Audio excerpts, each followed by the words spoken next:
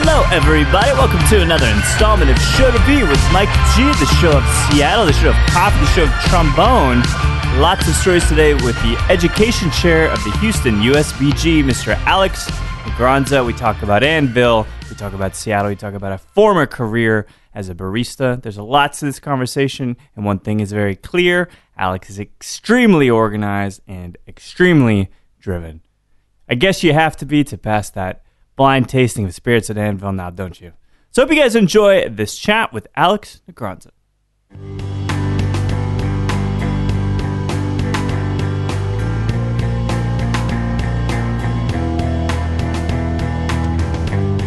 was in Chicago Thursday morning, actually Wednesday night. I need to go to Chicago. Oh yeah, I saw that. I flew to Chicago for 8 hours, and yeah. My flight left at 6 a.m. I left at 7 a.m. I landed in Chicago at 9:30. Yeah. I spent, a little bit of time having coffee, but I go straight to Intelligentsia in Logan Square. Yeah. And I walk up to the barista, and I'm just like trying to get my, what's going on, what's happening? And I'm like kind of moving along through the line, and they're like, for here to go, sir. I'm like, espresso for here, and then a coffee to go. And I'm looking around, and someone's like, Alex? I look up, and it's a barista that I know. Holy shit. And her and I hung out at a house party with a former United States barista champion that I helped train for a competition years ago. Really? 5 years ago. Wait, so the story thickens. It becomes more rich now. There's so many questions. They're just percolating right now. So she goes, Alex? And I'm like, oh, hi. And it turns out she's a regional trainer for Intelligentsia Coffee, and I'm like I'm holding up the line, and so I look over and I'm like, oh, I'm sorry, and I look over and it's this guy with a pig and punch or a swig and swine shirt on. Are you kidding me? And I'm like, hi, I'm Alex. And he's like, hi. I'm like, sorry, I've been to swig. I feel like we should know I need to know you because we probably have a lot of friends in common. You know, like you have a swig and swine shirt on. I'm a bartender. And it's like you get him at Buffalo Exchange or some shit. Like, they'll just, like, pop up. Yeah, exactly. So it turns out his name's Ube. Really awesome guy based out of Chicago. Mm-hmm. I think I'm saying that right. But, and he's a cap. He's heading down to Tails. He's like, I'm like, great. Dude. Awesome. And we just, like, happened to meet in line in this weird moment, 5 minutes of me being in Chicago. The world, it's funny because, like, everything, size is perspective. And you don't have to make a joke about that, right? Like, it is. Like, China's huge. Yeah, China seems huge, right? I've seen on the map, massive billion-plus population. But as things kind of go and you find yourself in these random places around the world really does become a lot smaller. Like, you can be in Japan. We meet someone that we knew. In China, it's like, holy shit, you worked at Anvil.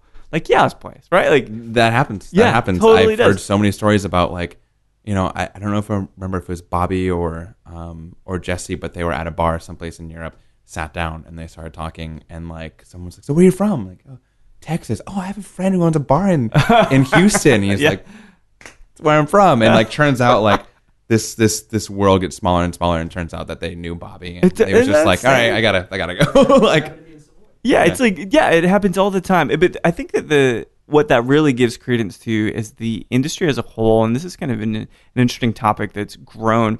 So go back 10 years, the hospitality industry, although a necessary evil to some, right? It wasn't a lucrative career, right? You couldn't necessarily build a career out of it because people, they felt drinking was a means to an end, but as they started to get more concerned about their food, they started getting more concerned about their drinks, and thusly, it takes a lot of nuance and talent. Like, how long have you been doing this stuff?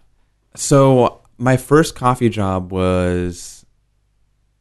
So I was in music, and I actually realized... Wait, what aspect of music? Were you a hype guy? No. Okay. A little bit. But I wouldn't say no. So actually, I went to school and studied music.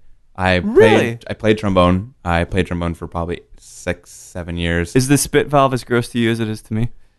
It's even worse. Okay, good. I have some stories about spit valves, but That's the worst. we can skip over those.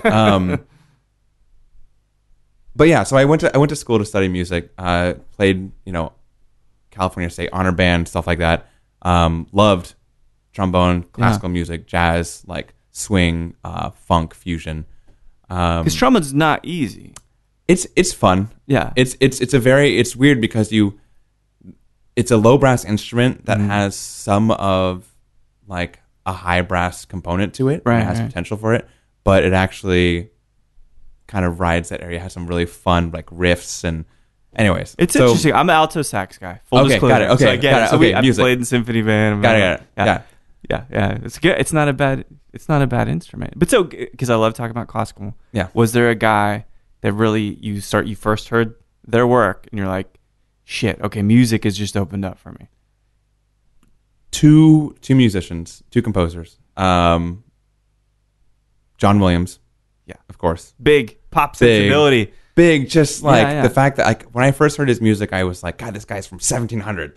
And like turns out John Williams is performing like these like amazing Americana style, like just high brass, lots of emotion and feeling, and it was like I was like, wow, this is really cool. And then there was Gershwin. Oh, of course. Love Gershwin. Like, Rhapsody in Blue. Right? Rhapsody in Blue is my jam. I love Rhapsody in Blue so much. Every single time I hear Rhapsody in Blue, It's I'm just beautiful. like, I want to like. I've played like jazz, funk, and like fusion, and like high brass, then like slow ballads of it, and like then I've played the classical side of it before in the honor band, and I've played a whole bunch of different components of it, and it's always such a fun piece because it moves so fast and it's dynamic, and it's I don't know. Yeah. And there's weird like half step increments too. Like that was the one thing I learned about it. It was one of the prototypical songs about like, oh, and he breaks key here, right? Yeah, which is really really kind of cool. And it's a piece that you actually have to feel. You can't play Gershwin and be like, I'm gonna read the music and what. Like, it's not Sousa. Exactly, Which is Sousa, who is just so yeah, exactly. See, this is the essence of band nerdness right now, which I like that though. It's good. There's something about like emotion and the intangible that you have to like feel, not just as a musician with your conductor, but also as a musician with an ensemble. You have to like tap into this energy that's both around you in your section and in the entire symphony. Yeah. You have to really be a part of it. And that was the first piece that I played and was like, oh man, this is amazing. Was so musical? So you talked about Modesto. So you're growing up. So the band stuff, when did that kind of start to come into play? When you were in your teens or earlier? I left. I guess I graduated high school and started going to the local JC because I didn't have an answer, but I didn't want to just wait. JC, tell me. Modesto Junior College. Oh, okay. Yeah. Right. So and that is Modesto Junior College is just this weird place. Modesto in itself is it's a really large farm city in the middle of California. Yeah. It's got a population of about 350,000 people. Oh, wow. Ish. Yeah. But it's like the largest city in the middle of nowhere. It's a big farm town, basically. Yeah. That is most famous for a corrupt politician named Gary Condit, and then that sounds real familiar. Even maybe I know Mr. Condit. Lacey Peterson. Okay, which one's Lacey Peterson? Why is that something? Lacey Peterson was an 8.5-month-old pregnant woman who was murdered by her husband Scott Peterson on Christmas Eve. Scott Peterson. She lived actually about 5 or 6 doors down from me. Are you kidding me? Yeah. You didn't hear it, did you?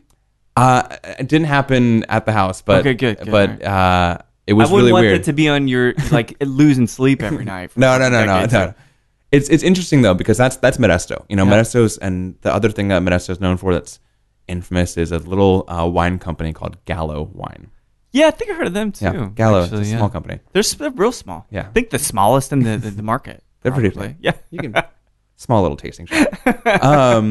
But Gallo, Modesto is interesting.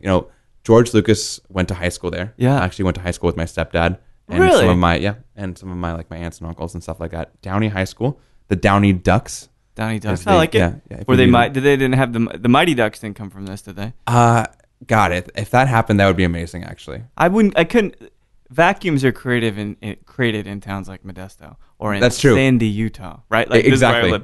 That's what happens socially, right? Yeah. You get this people there's not really like a common narrative, and people find their own way, and thus you have this huge melting pot.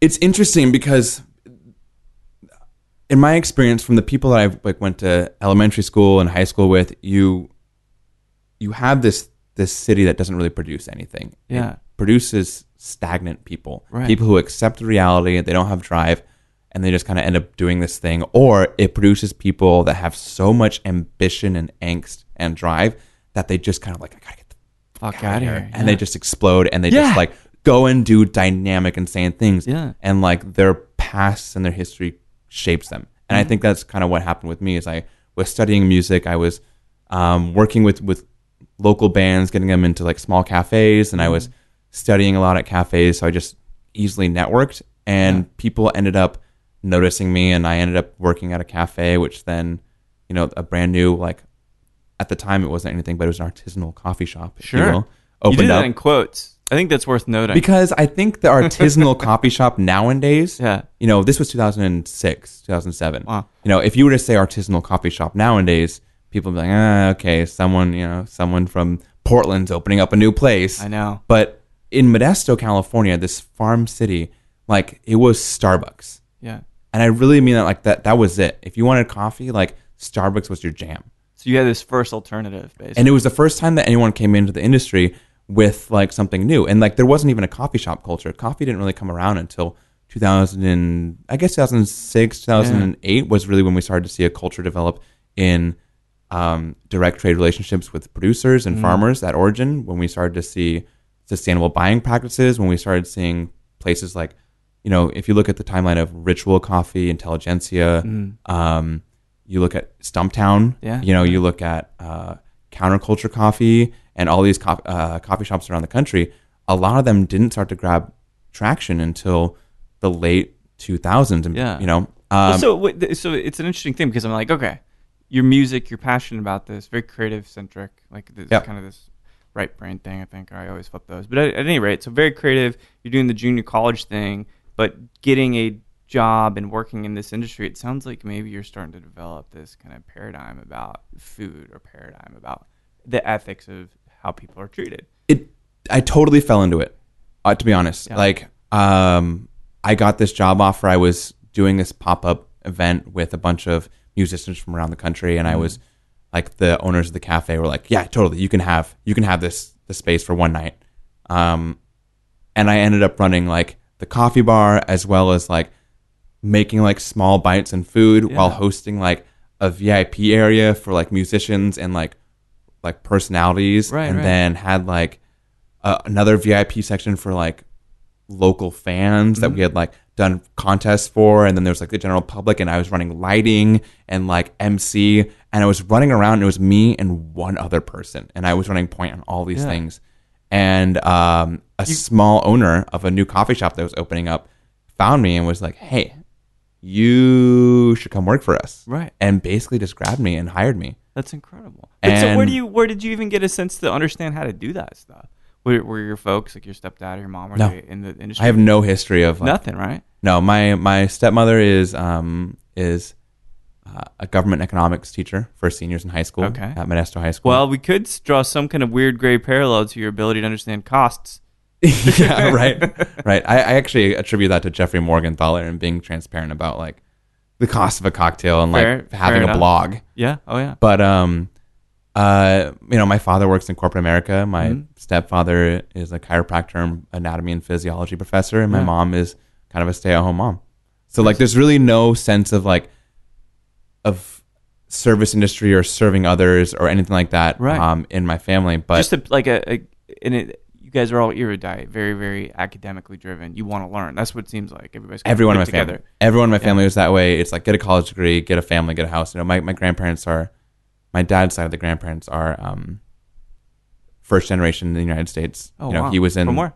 From the Philippines. So he grew up in the Philippines. My grandfather was in the Navy for the Philippines, and you know, through the lottery system, was able to come to the United States and settle his family here. But my entire family was born in the Philippines. My dad, my aunts, my uncles. No kidding. And so I think a lot of their mentality, this comes from psychology too. I studied psychology and music. Those You are and my I two both. things. We're going to keep talking about this shit. If Freud doesn't come up, Yeah, I'd be exactly. real surprised, frankly. Kinsey and Freud are my two. Sex and thoughts. I guess. Yeah. That's about it. Thinking about overanalyzing sex. There you go. There you go. Perfect combination. But my father was kind of the first one to settle into the States. Mm-hmm. And so I think that a lot of my aunts and uncles, their goals, which I hope they don't ever hear this, is to like settle. I'm going to find them now. Yeah, just like find them on Facebook. Nagrams list. Is to find a partner, find a house, right? Uh-huh. And raise a family. And that was it. That's the dream, right? That's for decades. That's been the dream. I think that's been the American dream for a long time. But flawed or not. Exactly. But there's something that is buried into that idea of the American dream, which is content, right? And something that I've had a problem with my entire life is being content. I had this insatiable appetite to like go and like experience and like push myself and find something new and like continue to like evolve an idea or evolve a concept or evolve something that you're thinking about and see where does this go? How does this become something? But so let me ask you a question. So you talk about contentment, and if you plot life, it's got to be, so being real sad is a -10, let's say. Being real happy is a +10. Mm-hmm. So at the end of the day, all I really want is a culmination of moments that puts me right at like a 1 or 2, like average it out. So the thing about contentment, which is really easy, is it sounds like, isn't contentment a little bit more of a subdued form of ambition and being like a go-getter, which you're kind of talking about that stuff, which I almost feel like the stress of doing new things all the time, which I appreciate, would be disparate from being content. It's interesting because I think what inevitably no, I'm just kidding. Inevitably what ends up happening is I saw this in some of my relatives and like my sister, who could not be more separate. You know, she's so different than me. Yeah. But it's, you get to this point where you accept your reality. Mm-hmm. And so much of me has gone against accepting a reality, right? Why do you have to accept your reality? There's this quote that I read early on. I was probably 17 or 18, by a philosopher named Marshall McLuhan. Okay. Actually, and the quote is, "There is absolutely no inevitability as long as there's a willingness to contemplate what is happening." Absolutely, yeah. And I was just like, wait a minute. That's so crazy to think about. Like you're a victim if you allow yourself to be a victim. Right. Like you're totally, if you don't like something about your life, do something about it. Totally. The world's a stage. If you want to play the part the rest of your life, so be it, right? You exactly. want to be a house mom, you want to be a house dad. It's fine. Yeah. No one's going to be pissed at you, but we're only here once or twice, whatever, right? Yeah, exactly. And we have this one chance to like really overextend ourselves in every way. And if you don't, I feel like you're kind of just cheaping it out. Yeah, I agree. And I think that's been a constant drive behind me through music, through coffee, through bartending, and through hotels and hospitality and like all these other things that I've done in my life. Like it's always been like, great, you want to do something different? Then do something different. Totally. Like no one's holding you back. Exactly. Right? And that's like, I've gone through so many different, like that's what got me to move to Seattle. Yeah. It's what got me to move from Seattle to Houston. It's what's gotten me to like experience all these crazy things that I've done and work for the people I've worked for. Never stop stopping. Yeah, exactly. Just like do something. That's my favorite. Try something. Yeah. So did at some point though, I think maybe we both made this decision, but music would remain something we always loved, but it wouldn't become the way that we made our living. Exactly. They got to this point in music where I realized that if I was going to make a career, make a life for myself, and I was going to be happy with it, that I would have to do things I didn't want to do. I'd have to work way too hard, and I would have to work for music, and I couldn't love music. Right. I couldn't, and like there's this balance that gets lost. Yeah. And so coffee was this really fun and new thing, and I was like, great, I'm gonna go do coffee. I'm gonna like, and I loved coffee. And then I had the same issue with coffee. I was like, coffee's not a sustainable lifestyle, and like there's all these things that are broken in the coffee world on the barista side of things, of not being able to have health insurance or overtime or the proper training or the support structures or whatever it might be. Heart palpitations. That's another one. People don't talk about that. Exactly. I had 9 cups of coffee today. One time, I used to do a lot of Seattle, Washington's home of a lot of espresso machine manufacturers. Oh, okay. La Marzocco has their only other world office except for out of Milan. Oh, wow. It's Milan and Seattle. Senesso is a manufacturer based out of Seattle. Slayer Espresso Machines is based out of Seattle, and two of the three largest espresso like supply companies are based out of Seattle, with the third one being about an hour outside. That's crazy. Why is that the mecca of? It's coffee. Yeah. Starbucks. I don't know if you've heard of Starbucks. It's it's a big thing in Modesto, California. It's from where? It's Portland. Is that right? Definitely from Seattle. Definitely from Seattle. But no, that's interesting to think that like San Francisco's fish land, right? Wharf, right? Like seafood and all that, and then Seattle, which also has a wonderful market and all that. But like to think that there's probably more fish based out of Seattle than San Francisco. You're probably right. Yeah. Well, there's Gap and stuff. It's Alaska and Gap and we can skip that. But it's like Seattle, the city that coffee built. You know what I mean?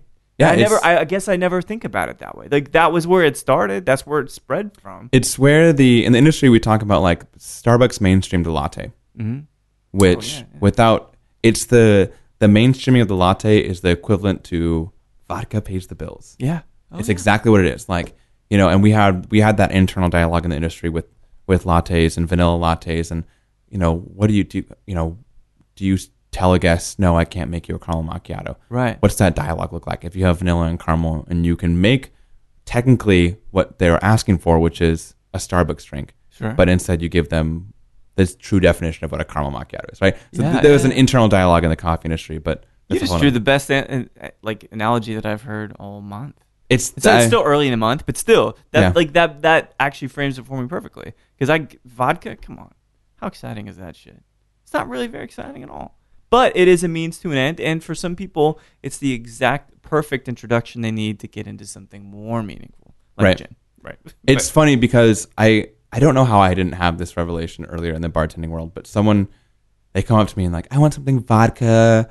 I don't know what I like to drink. I just drink vodka and sodas, and you're just like that. You literally are giving nothing. Yeah. Like you have given me the fact that you like drinking alcohol and that you don't know who you are as a person, and like that you don't know how to articulate what you like as a human, as an adult. A lot of flaws here. And and as a bartender, that gets so frustrating. But obviously, there's a lot of you can read in between the lines. It's like customers reaching out to you. They like don't know how to articulate the same vocabulary that you have, which is totally fine. And I realized the other day, I was like, man, I'm just going to serve every single person that wants a vodka soda, or I don't know, something like a vodka soda, not too sweet, but like I'm going to serve them an Aperol Spritz. Oh, perfect. And every single one of them is going to like it. And then immediately afterwards, whether it's after I give it to them or while I'm making it or when they come back, they're going to ask me, what was that? Yeah, I want something else like that. And that immediately opens up a dialogue where we're on the Gateway same page. Drug, the Aperol Spritz. Aperol Spritz. Yeah, exactly. I never thought about that before. It is the perfect. It's the perfect. I want a vodka soda, something not too sweet. Aperol Spritz. Yeah. I don't know. I just like it happened a month ago, and I was incredible. Like, "What's wrong with me? I've been bartending wrong my entire life." So you're going to transition to the Aperol brand ambassadorship real soon. That's it. It's just Aperol and Scrappy's lavender bitters. Makes perfect sense. Champagne and soda water. Well, so can I make the assumption that coffee took you to Seattle then? Or was it just like, I want to get more immersed in the culture, so I'm just going to go to where the culture is? Coffee took me to Seattle. I went to Seattle with $200 and 2 duffel bags. Actually, $300 and 2 duffel bags, and that's it. That had gold bricks. So oddly it was enough, gold bricks, and it was like $6 million. I don't know what the bricks. See, if you paint the picture, sometimes it's a different narrative. Like, oh man, Alex was so poor. Like, no, he actually had a lot of like liquid assets. On him. Seattle was such a crazy experience for me. I went there with nothing. I worked for a boutique youth hostel. They had just opened up 3 weeks earlier. I was their first employee. I ended up managing it, and ended up opening other boutique hostels and hotels with that same company for a number of years. And like got involved with coffee and like studied coffee and just kind of like had this transition of like, at one point I was homeless in Seattle for about, 3 months. And at other times I was living in like a 4-story mansion, with a couple of roommates. Like -10 plus 10. Exactly. See, so now you're coming back to contentment, which is which apparently is Houston, Texas. I don't know. Yeah, contentment is Houston. But that's exactly illustrates what I'm talking about. It's like, well, I was living on the streets for 2 days, but then for 2 days I lived in a mansion. Yeah. Fucking even. You're breaking even, right? You break even. Perfect, yeah. Are you a Seinfeld fan? Oh, of course. Okay. There's a great episode about Jerry. He's like, you're up, you're low. Oh, that's right, yeah. You know, Elaine's down and George is Elaine getting is laid down all and the George time. is up, and then that's awesome. But Jerry for somehow always did pretty good. He He played in the pocket. I always Same with even Kramer, out. always in the pocket. Yeah. Drinkwell was actually playing Seinfeld Oh, were they really? for their Tiki Sundays, and we actually had to explain to him the dingo ate your baby, Which is an amazing movie with Sam classic. Neill and Meryl Streep that people don't even realize is a movie. Yes. But and it's so of the time. But I was watching that movie. But anyway, yes, it's very, very. Okay, we can Seinfeld. We want to talk about Seinfeld. It's God, we could do a whole fucking show on Seinfeld. I tell you one thing though, and this will be to tie the Seinfeld topic off. No one since and no one before ever talked about, even Freud or Kinsey talked about shrinkage. Nobody has ever. I was in the pool. I was in the pool. No one has ever, Yeah. in detail, talked about the phenomenon, which is probably an evolutionary need to keep safe and keep the boys, It is warm. exactly what it is. It Yeah. is. It is absolutely like I studied human sexualities, and the only other time that we brought up the shrinkage was we actually played a Seinfeld clip. That's right. In my human sexualities class, and we described the need to, bring the boys up closer to your body to keep them It's warmer. like and the there's turtle retracting its head. It's- And that's a more brutish analogy, but it is kind we're of gonna go with that. Yeah. But yes, Seinfeld, very influential Yes. on my really strange sense of humor, as it seems like probably for you as well. Which is great. This is great. Yeah. I'm into it. So amidst all of the homelessness and then living in mansions and things, how long were you in Seattle kind of overall? I was in Seattle for 8 years. Oh, that's a long time. Yeah. What would you consider was that kind of, I imagine your career kept building up and you hit like a particular apex before you left? Yeah. So through my time in Seattle, I was, a barista. I was a barista trainer. I judged numerous regional barista championships. I was a 5-time certified United States barista championship judge. Jeez. I worked with, I opened up a few coffee shops with a few different people and I consulted on that. Yeah. And, we'll circle back around that in a second, but ended up basically having a client that kind of drove me crazy. In a good way or bad way? Oh God, in a horrible way. Okay. The only time that I'll ever socially accept the term like drove me to drink. Yes. Like, because I think in the industry, it's really hard to like use that term. And, yeah, it's like my pants don't fit anymore. It drove me to drink. It drove me to drink. Well, Gosh. it's not really the essence I of got it. bitters on my shirt. I got to take a shot. No, but like, I think that, Stuart looks at this.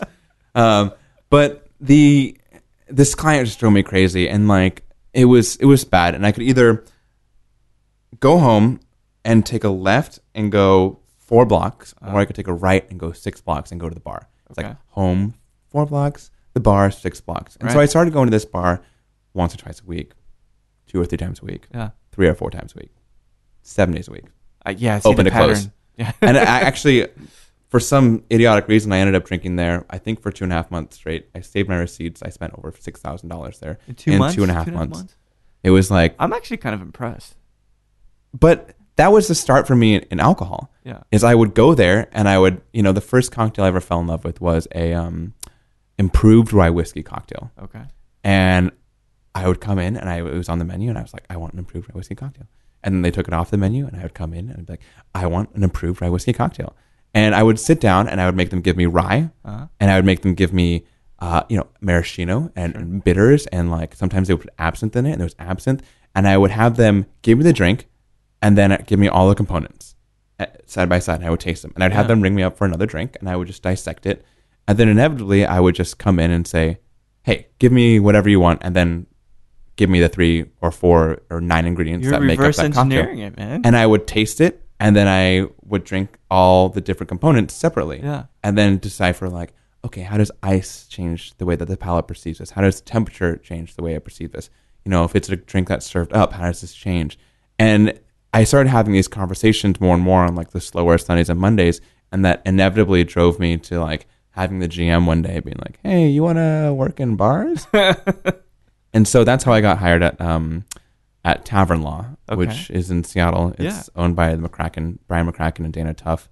Did that make sense like at that point? Because this is a very, very easy narrative. Like each thing you're chipping away, do the music thing, which allows you to think kind of creatively, but also analytically because you have to feed this piece within a much larger organization, if you will, right? Right, Feeling right. it. Talk about Gershwin, and then so you move to coffee, which is to me a little bit less dynamic than a cocktail, only because of the regionality, and then a Right. single bean gives you all these different flavors. Blah blah blah blah blah. Right. Then you go into the cocktails, and you're like, okay, get this, cool, good cocktail. Now give me the components. Of course, you're gonna work at a bar. Like Right. it's like of course, right? Right. It makes perfect sense. They hired me initially for my palate. Yeah. Actually. And I actually got hired at Liberty Bar and Oh wow. and Tavern Law within 2 weeks. I got hired at Liberty first, actually, because Tavern Law didn't have any room. But I remember sitting down with Keith Waldbauer, who was one of the current owners at Liberty at the time. Yeah. And he was like, I don't know, baristas. And like, and Sometimes, yeah, I feel the same way. this was 2009, and wait, actually probably like 2010. And it didn't make sense. Yeah. And he was like, all right, we're going to take a chance. And started bar backing. And, this client I was consulting with didn't like it. And inevitably I was just like, man, you know what? I'm not really into coffee. It's not a sustainable lifestyle. And I was like, you know what? I need a break from coffee. Yeah. I'm going to take a sabbatical. Sure. Palate cleanser, no pun intended. Yeah. But that makes sense. That's how this whole thing works. Yeah. It's like, oh, well, I was a lawyer, but then I wanted to bartend a little bit, get my mind off the line, So I took a 6-month sabbatical from coffee to study bartending. And like, what is it like to be in the bar world, right? There's this interesting idea, right? That the barista as a person prepares a person for their workday. Yeah. And inevitably the bartender kind of prepares that person to like, all right, I'm going to just stop for a quick beer. I'm going to have a quick martini. I'm going to have an old fashioned. Right. I'm going to go home. Or like, maybe I'll go out with a drink with the buddies from work right before I go home. Right. And there's this social lubricant, both prepping for and ending the day of your work day. Right. And there's this like, the barista and the bartender are the yin and yang, right? The bookends. They are. They really are. They provide this like, they're baristas, right? And the true term of a professional barista is someone who serves hot and cold, alcoholic and non-alcoholic drinks in the day and night. Interesting. And I was like, if I'm going to call myself a professional barista, if I'm going to travel the country judging the most prestigious competitions, what does it mean to be a professional? Right. And inevitably, I was like, I need to study what the fuck is a Manhattan? Right. I don't know what a Manhattan is. What makes Manhattan a Manhattan? Is it rye? Is it bourbon? What vermouth do you use? Why do you use that vermouth? Is it Angostura or is it orange bitters? God, do people get really frustrated because you ask a bunch of questions all the time? I do the same thing, so I know what that feels like. This is brilliant. What's in it? Cool. What region is that from?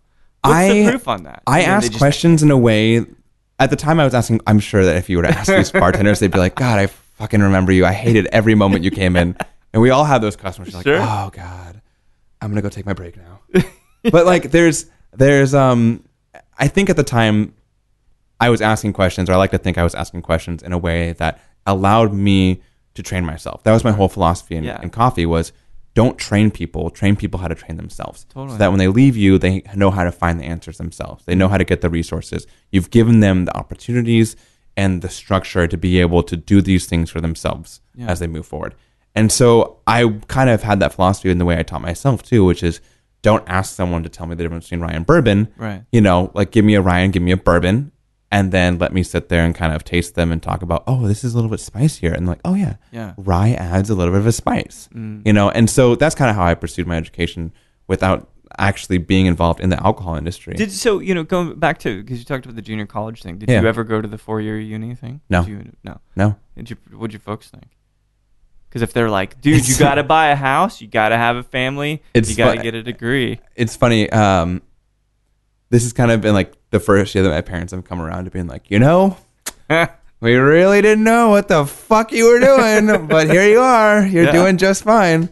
And I can only imagine it, whenever I have kids, like looking at my kids and looking at them like, all right, I'm gonna move to Seattle with $200, no plan, gonna be a barista. Oh, great. Now you're drinking all the time. Oh, now you're working in a bar that gives you alcohol. Okay, right. Awesome. I see it and I get it, but I always had the drive to do something different. But I never subscribed to the thought process of, let me put a piece of paper on my wall that says I know something. You know where my degrees are? What? They're crumpled up in the top drawer in that closet there. God, I love it. You should Is there a way to frame crumpled up pieces of paper like a shadow box? You should get a shadow box on this wall. It's like, God, that's the most expensive fucking thing I've ever had. And besides this whiskey we're drinking. I'm kidding. I didn't actually know what I would go to school for. Like, what would I do with a psychology degree? I don't want to sit in an office. Well, yeah. What would I do with music? What's I the wouldn't know best what to do. clinical psychology environment you could ever have? Being in a bar. Yeah. Is it not psychoanalytical? Is it It's not super. behavioral? It's everything. It's everything. And no one's hiding anything because they can't. Loose lips. At least not after the first shot. That's right. Yeah. Definitely second or third, you're like, okay. Yeah. Can someone give him a hug? That's right. Like, you're falling Okay, I'm apart, right. man. And I get it. Like, this is what you need to do. You stop, be nice to your kids. That's how you got to do. It's all you got to do. So being in Seattle, I can already see this kind of momentum building in the alcohol side of the house, which you were kind of built the coffee piece. When did you hook up with the Scrappy's guys? Must have been when you lived up there, right? Yeah, absolutely. So, Scrappy's Miles Thomas is actually the founder of Scrappy's. Okay. He started the company in 2007, 2008, depending on, if you're looking at it legally, if Right, you're right, like right. when he started like kind of experimenting and stuff like that. Yeah. And he actually bartended at Tavern Law. Oh, no shit. And so when he Small was world again. Exactly. Exactly. It's gonna happen, right? so he was kind of filling this like part-time position of like, I'm kind of focusing on working a little bit with Scrappy's. I'm kind of focusing on bartending. I don't know where this is going to like, okay, I need to focus 100% of my time with Scrappy's. And so he left the company and everyone moved up, which left room at the bottom. And that's where I come in. So Scrappy's, has always been a part of my life since day one of bartending. Just a tool for you. At that And point. it's just been like a company that I've always liked working with. I enjoy their products. I've enjoyed like, they were always right there. Right. Here's bitters, here's Angostura. Regan's wasn't on the market yet. Here's stuff with glycerin in it, and Right. here's these bitters. And I remember being like, wow, these are really great. And that's just something that happened. So when I'm moved, slightly familiar with them. You Yeah. talk about the lavenders, which I'm familiar with that one. Mhm. Give me a couple of other flavors you think really. I mean, stand out. cardamom. Our cardamom's great. Yeah. The chocolate bitters we work with a local Seattle chocolatier company that does a bean to bar. It's Yeah. like literally 2 blocks away from where we were based Oh, at the perfect. time. There's my favorite is grapefruit, black lemon, which is like Black lemon? black lemon is a dehydrated lime. It's a Mediterranean spice. Oh It's yeah. freaking delicious. We actually discontinued that a long time ago. It was a short run, special run bitters, and just brought it back online this month. Actually, we brought Oh, it back. killer. Yeah, but yeah, so orange, grapefruit, firewater, which is a habanero tincture, stuff like Yeah. that. So all this stuff. Celery is Celery. my favorite. Really? Celery bitters, yeah. Celery. You put our celery Celery. bitters next to other people. Yeah. Sure. It's delicious. It's way better, more punchy. And did it It's get focused. you focused? Oh, I like So that. focused bitters. It's about celery root exactly. Right. Celery, No, I'm kidding. there's celery seed. There's like a Yeah. whole bunch of different celery uses and a lot of botanicals that support celery Yeah. and still let greenness celery of it. shine. Exactly. And not necessarily like, this is a bitter. Is also, we put celery in it. It's Yeah. like, these are celery bitters and everything that we've used supports that structure. So I don't know. I like that. That's the nerdy side of the No, I bitters. like it. And I can see, again, everything's building, and eventually you're going to own a bar, and we'll talk about that, because you have to. Like, there's no way you wouldn't. Like, this God help me. doesn't make sense, right? You can understand the production, but imagine, again, these kinds of, the interest in the production piece probably kicks in at some point, too. Because, so now you got coffee, now you got alcohol, you know how to execute drinks, Mhm. you know how to talk to people, which you already probably did know how. And so, this is a perfect bookend, right, for the conversation. So you go to Houston, you go to Annville. So before we talk about this chapter, which I'm sure is a very formative one and one of the more recent, we're all drinking some whiskey. Yeah. And this is Heaven Hills. They must have found some shit backstocked. It's a 20-year-old from Stitzelweller, straight bourbon rye, 20 years old. I don't even know the proof on it. It tastes like 46-ish. Let's take a look here. It's got a key on it. I'll tell you Oh, that much. Because only... Never mind. I'm not going to get into it. They didn't disclose the proof on this really well. this is the second most expensive key in your house next to 40? the rent you pay on this. That's right. That is totally right. 45%. That's about right. That's what Yeah, it tastes about 45%. Yeah, 45%. So, what do you think? This is one of the most expensive failures I've had. Now, it's good hmm for not that much money. I agree. Yeah. It's crazy, right? If you were to give me this and just like blind me on whiskey, Yeah. I'd be like, wow, this is great whiskey. Sure. You know, but like if you were to put a Michter's 10-year in front of me and this, much I'd be more like, dynamic. Yeah. like I would Mm-hmm. be equally happy, and the price tag is so much different. Yeah. Michter's 10 quarter. is probably one of my favorite whiskeys. Totally agree. Someone recently bought me a shot of Michter's 20 at the bar, Yeah. and I just 10's like, better. panty dropper. I thought the 20-year was Oh, it's good. It's great. it's great. I wouldn't go in and buy it myself, but someone bought it for me, and I was like, if it's gonna be we'll get to Pappy later, but Yeah. I was like, this is great. But this is actually it's very delicious. It's good, but it's not that good. I wish it was like Better. natural strength, you know. and Yeah, not like, yeah. You know, 45. I feel like the whole middle palate of this thing just drops out. I totally do, because I get front palate and then like back, and then that's it. So I'm missing all of the dynamics that you love that come from mid palate. That's me. But I think this is more of an experiment, this bottle, and the kind of tasting with you guys. One of the things that I really man. One of the things I really, really love about Top me up a little bit too. one of the things I really love about older bourbon specifically is their ability to transport me to Kentucky. Yeah. And putting me in a rick house or a barrel house. And like you smell it and you're like, and you immediately picture like the black mold and the brick or the you know, the metal frames on the outside, and you can just like feel yourself in this space, and you taste it, and there's like the taste is, you can't describe it to someone. You only taste it once you're sitting like third or fourth floor in a barrel house, and you're like, this is whiskey, this is bourbon. Yeah. So you think that's something when I taste 20-year whiskeys, I want that there. I want it to sure. like, I want this thing better be a time capsule, and I want it just, or a time portal, just like take me there right now. Yeah. But it does. it's do a little that. bit there. It's a little bit there. You know, the thing that we'll diverge from bourbon here in a second, but I love jazz. Yeah. Right. Jazz isn't particularly structured, but it's guttural. Yeah. And people could say like bourbon's like rock and roll, but it kind of discounts a little bit, because jazz has these kinds of weird, kind of cerebral notes to it too. And that's the thing that I love about bourbon. It is our jazz. It's the only thing that we in the States really have to offer the world stage of spirits. Which is funny, Gin's because not. so is jazz. Yeah, And that's exactly jazz right. is the American. Cheeseburgers, yeah. Oh, there's some cheeseburgerness. Although I don't think we invented that shit. We need some cheeseburgers in here. Do a pairing. Yeah. Oh, Shit, that would be incredible. We're gonna get some In-N-Out, Yeah, and we're gonna little do top some 50 Shake Shack. cheeseburgers. Well, so how did you connect?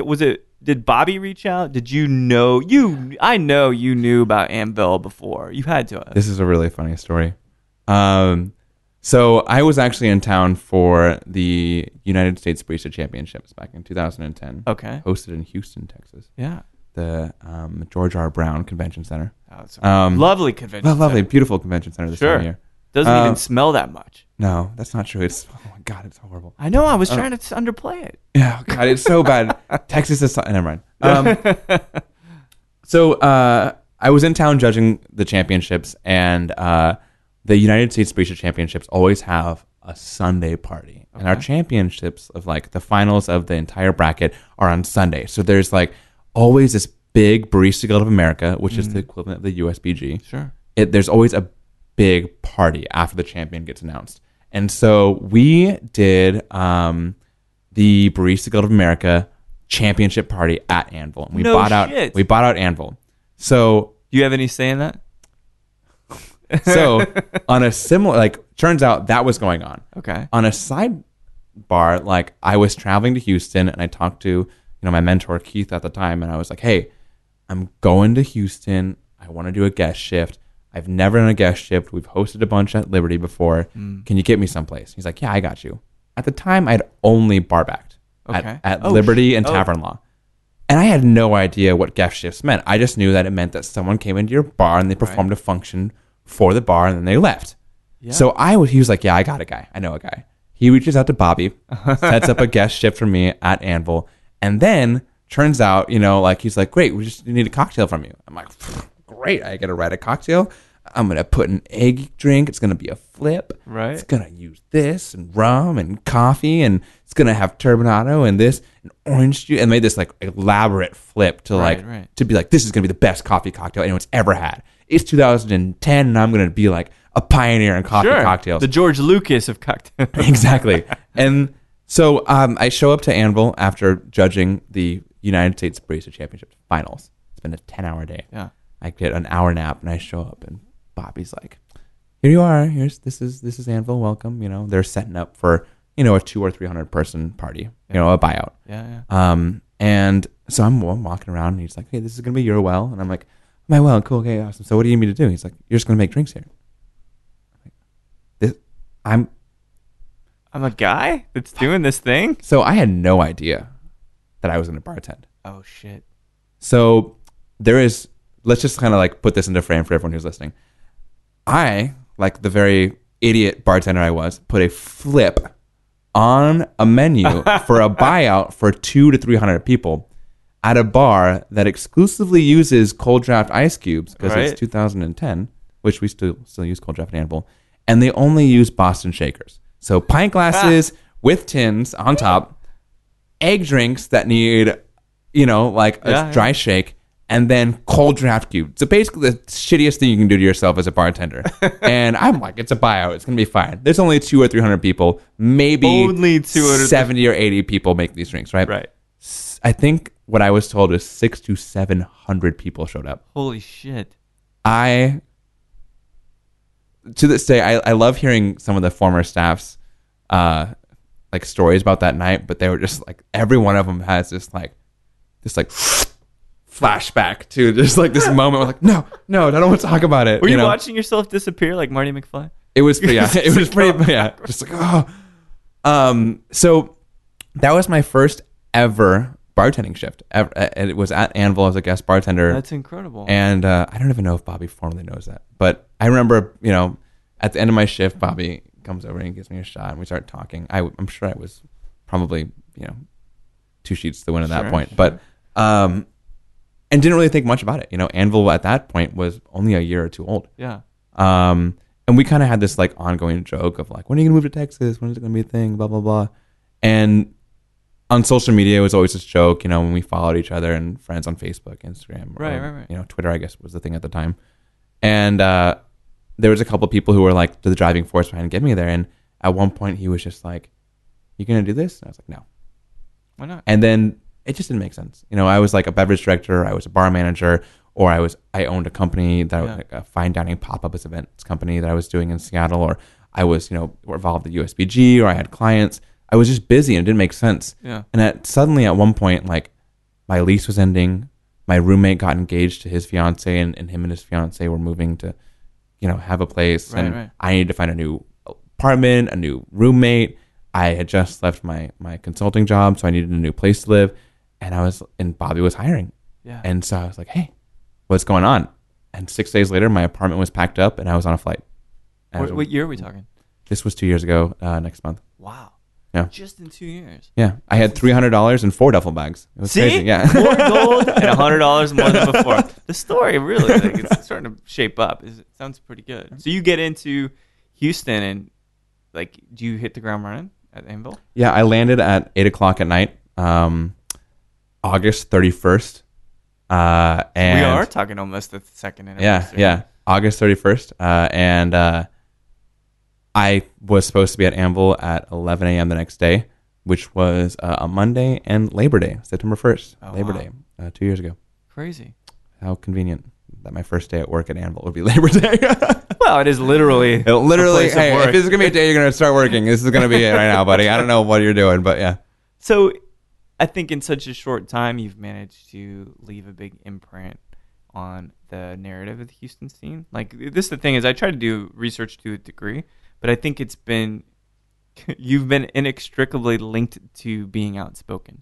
Now, you're not outspoken like Bobby is. You're not pouring bottles down the drain, but I was taking pictures of bottles being poured down the drain. Can I repost that? Yeah. Right, thanks. So, but could you say you kind of came into your own here in Texas? That happens to a lot of people coming here. I think Philosophically, yes. I Mhm. learned a lot about myself. The reason I moved to Houston was to study under Bobby. It wasn't Yeah. necessarily to work at Anvil. It was the opportunity to mentor someone like Bobby. And I really had no idea what I was getting involved in.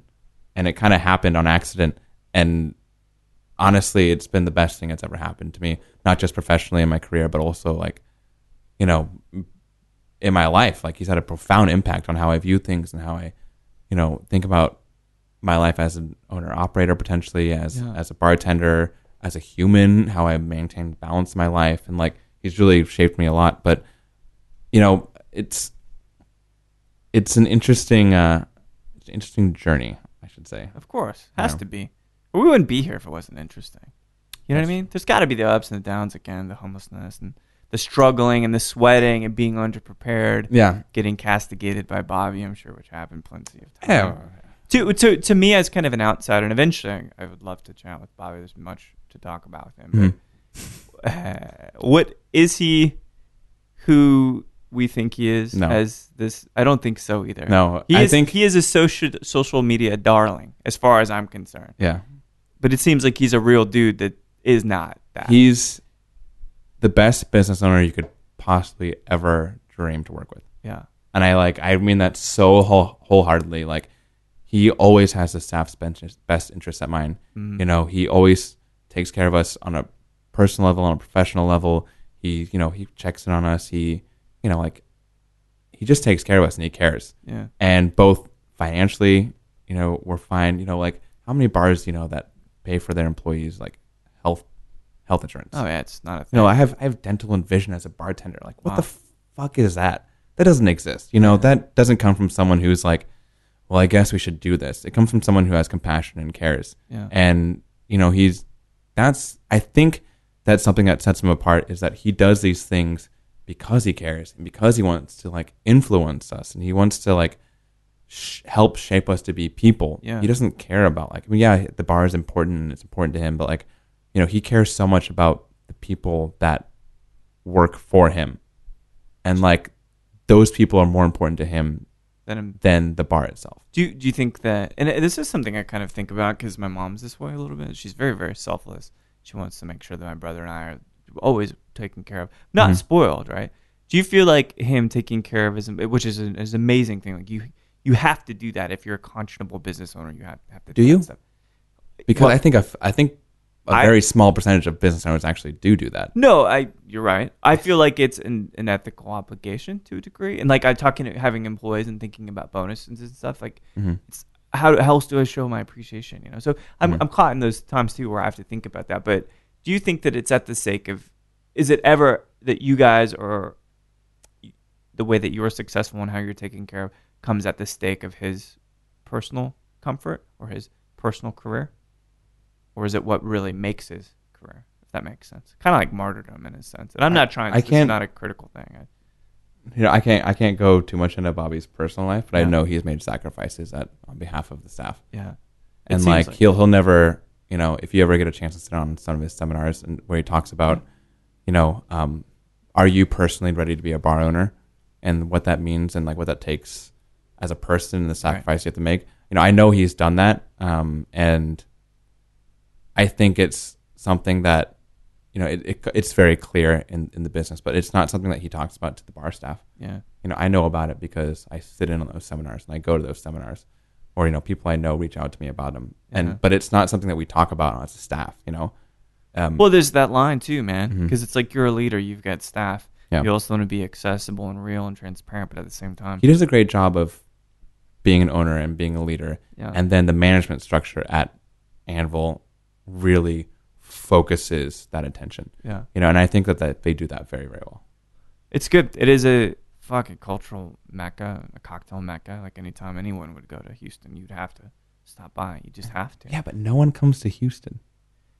Well, I've been trying to get the fuck away from Houston for years. But I left in 2000. I went back maybe 3 or 4 times. Absolutely imperative that I went, but otherwise I won't go. But I will visit more because there's so much going on and it's great spots, you know. Have you seen it change that much in these even 2 years? Yeah, huge amounts. I think that, you know, I'm the education chair on the USBG on the board there, and it's funny to see how much the Houston community has changed, because I think for a long time, at least when I first came into it, there was a lot of angst in the younger generation. You know, you had like these key players throughout different bars that drove the national vision of Houston, and like that's all people knew. You know, like we could name a bunch of cities that only have one big key player in it, and we're just like, well, I wouldn't go there to see that one person's bar who's not going to be there. Right. And all of a sudden, there's this younger generation of bartenders who people know, because a lot of our vision with the USBG, since I've been involved, has been to make Houston a place that people understand, to make Houston and Texas in general and that third coast an area that people respect. You know, like, yeah, exactly. Like, you have the East Coast, West Coast, and no one gives a fuck about what's in between, you know? Yeah. It's like, oh, you're not Chicago? You know, but like Houston, Austin, Dallas. I haven't been to San Antonio, so sorry, guys. But, but insane talent. It's unparalleled talent. And we have... It's so insane. It is. Just the sheer size of the city and having markets that can sustain a whole brand just by themselves, to have those brilliant minds that run through each of those markets. Yeah. It's insane. Like San Antonio, insane. Yeah. Jarrett's whole like he's building this fucking like crazy, almost mob-like arsenal of talent and bars there, you know? And a lot of people don't realize, because they're like, oh, San Antonio, well, look at the Alamo, right? You know, like they don't, it's an afterthought that there's these things that are bubbling out, this culture.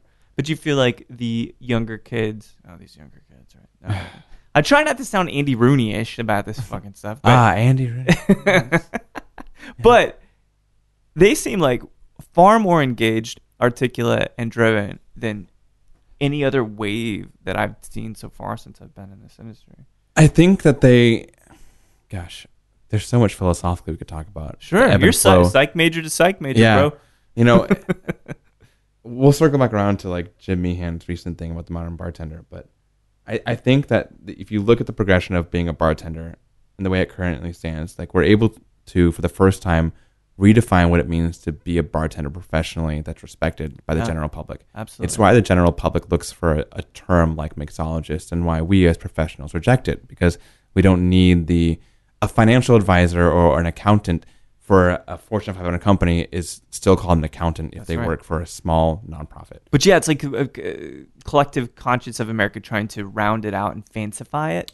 Right. Where we know that there's an implicit respect there. There's an implicit amount of talent. There's a lucrative nature now to this industry. But for some reason, bartenders is kind of, you're a bartender, you know, it's got this weird connotation. I think for the first time in a century, we're seeing a general acceptance of that as a career, you know. And if you look at like, maybe not my generation, but like the people that my mentors mentored are the people that have like, are the Audrey Saunders, you know. There's those people that have like really, like Murray Stinson, and the people that have like made profound impacts on this community, because they brought in that first generation of bartenders that were like, hey, we could open up bars like this. Yeah.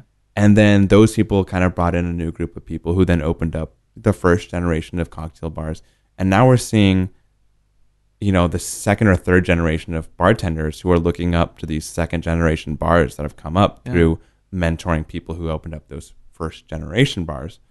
And the pendulum has swung back and forth, and they're finding balance both in mind, in how they, you know, healthy lifestyles, mindfulness, meditation, yoga, healthy diets. They're not smoking, or maybe they are smoking, or either not, you know, excessive consumption, or maybe they're not like, you know, partying all the time. And what did Jim say about this? I hadn't read this. So this modern So Lucky Peach just did an article that kind of rounded it up. If you're not someone who likes to read, but I'm personally someone who's much more tangible. TLDR. Yeah.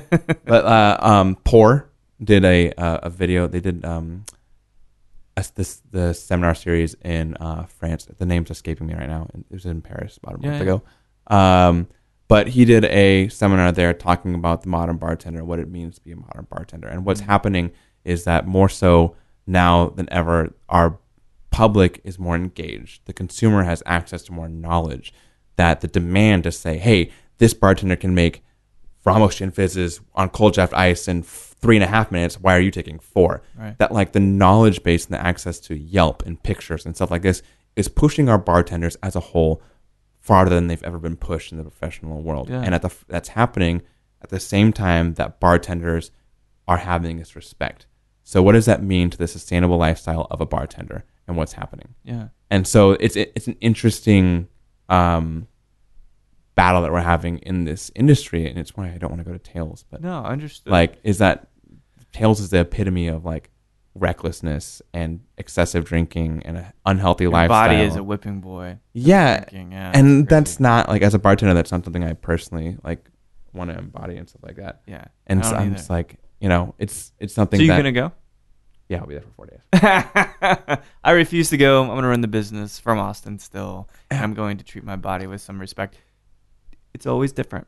I'm There's always gonna wake up every morning and go running. Yeah, exactly. Well, there you go. Yeah, I just like I'm not going to any of the parties. I have a dinner planned. I have a private tasting planned, and I'm going to the spirited dinners, and Yeah. that's it. That's good to be calculated like that, because you got to, again, if you don't take care of yourself now, you're gonna get real fucked. And then we're seeing far too many people expire earlier than they should. It's because exactly of what this. Jim Meehan talks about. Yeah. You know, It's- is that he's like, being in this industry, is like a light, and like, how long will you burn it? And like, how are you gonna shine on this industry? Yeah. Are you gonna burn out because you make unhealthy lifestyles? Like, Right. if you want to stay in this world forever, not forever, but if you want to do this as a career, Yeah. you can't stay out till 5 a.m. smoking 2 packs of cigarettes a day and a bottle of whiskey. No. Like, I go to the gym every day after work. Yeah. I work out. Me too. Every day. It's 4 a.m. sometimes, but I work out. Doesn't matter. You have to do it. I feel better.